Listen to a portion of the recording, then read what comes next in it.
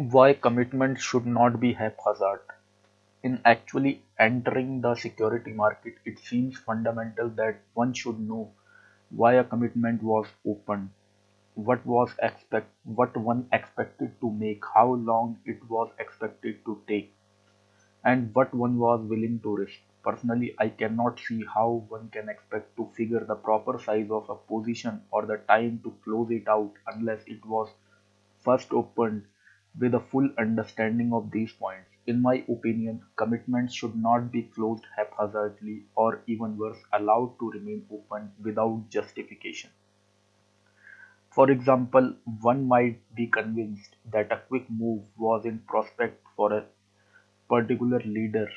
This being the case, the stock is bought for a quick move, and if the move fails to develop in the anticipated direction quickly, the stock should be sold. When it was bought, no thought was given to its value other than as a medium for a quick trade. Hence, it should not be held later as an involuntary investment. On the other hand, one might buy into a situation expected expecting an increase in the dividend in say 2 months. In my opinion, trading weakness in such a stock does not call for liquidation unless one is convinced that either the anticipated dividend increase will not occur or that a general change speculative picture will alter one's appraisal of what the higher dividend might mean market-wise. In considering a commitment, a clear idea should be had of the level at which one expects to close it out either at a profit or at a loss. Obviously, if one anticipates making only a very small amount, one's chance of being successful are rather small. Also, it is really impracticable to risk less than a point or two, which with commissions and tax is rather high to set against an expected point or two gain. Obviously, one's judgment has to be clear 100% perfect under such conditions. But if it is a trade on which one figures to risk, say, 3 points to make a theoretical 30, then one can obviously be very over optimistic and still do well. Readers are thinking that that kind of trade rarely exists. The fact is, it rarely does, which is a good reason for seeking it out and not overdoing things in the interim. I suggest the size of commitments in one sense be kept small, that is, the relationship of funds employed to total capital. One should strive for a long period profit on a small commitment. In other words, there is much more logic in trying to for 10-point profit on 100 shares of a particular stock than for 1 point on 1000 share of the same stock. And backlog of cash is a great help in meeting emergencies and in freeing one judgment so that commitments are opened and closed for financial cause and not affected by need, fear, greed, and other human feelings which are fatal to profitable security investment.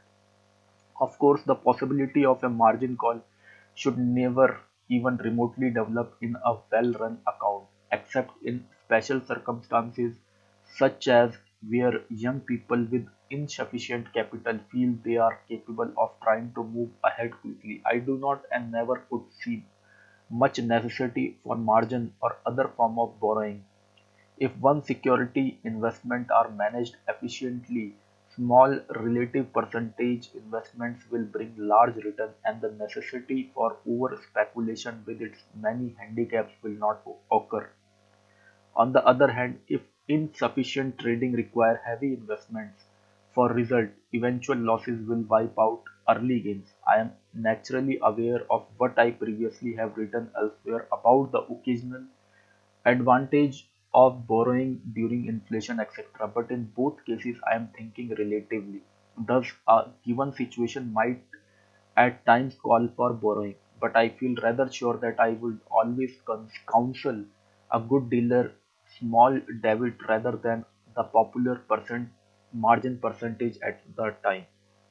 In another sense, large commitments, meaning thereby a few relative large block of share, are preferable to a great many small positions. These few large holdings may total only 30% of funds available at the moment, in line with the previous paragraph. However, confining oneself to situations convincing enough to be entered on a relatively large scale is a great help to safety and profit. One must know far more about it to enter the position in the first place, and one will retreat from a mistake much quicker if failure to retreat means an important loss. A large number of small holdings will be purchased with less care and ordinarily allowed to run into a variety of small losses without full realization of the eventual total sum loss. Thus, over-diversification acts as a small protection against lack of knowledge. Reader should not expect to obtain here an infallible formula for the preservation of capital. In spite of the obstacles cited in previous chapters, the changing purchasing power of money, politics, war, public sentiment, and the vicissitudes of individual securities. The contention that investment is a battle for financial survival would disprove itself if the difficulty could be explained away so easily. The object of this discussion is to influence the investment thinking of readers in the direction of improving the result they may expect to attain. This is an attainable and worthwhile aim. We have already sketched the fundamental necessity of having a thorough understanding of the difficulties and of keeping the objective clearly in mind. The basic practical working policy is never to invest unless the possibilities of the chosen stock seems very great. Investing solely for income investment, investing merely to keep capital employed, and investing simply to hedge against inflation are all entirely out of the question. No security of any kind should under any circumstances be bought or retained under this policy unless in the investor's well and deeply considered judgment the profit possibilities are large and greatly outweigh the visible risk, and the latter must be counted with detailed care. When an investment is made, if its prospect must be so good that placing a rather large proportion of one's total fund in such a single situation will not seem excessively risky. At the same time, the potential gain must be so large that only a moderate portion of total capital need be invested to get the desired percentage appreciation on total fund. Expressing the matter in a different way, this means that diversification is undesirable. One or two or at most three or four securities should be bought, and they should be so well selected, their purchase so expertly timed, and their profit possibility so large that it will never be necessary to risk in any of them a large proportion of available capital. Under this policy, only a best is bought at the best possible time. Risks are reduced in two ways. First, by the care used in selection, and second, by the maintenance of a large cash reserve. Concentration of investment in a minimum of stock ensures that enough time will be given to the choice of each so that very important detail about them will be known. This policy involves not only avoiding diversification but also holding one's capital uninvested for a long period of time. The bargains which must be sought to raise investment performance out of the average class in which net losses occur into the an exclusive class of those who make and keep profit are not available except occasionally.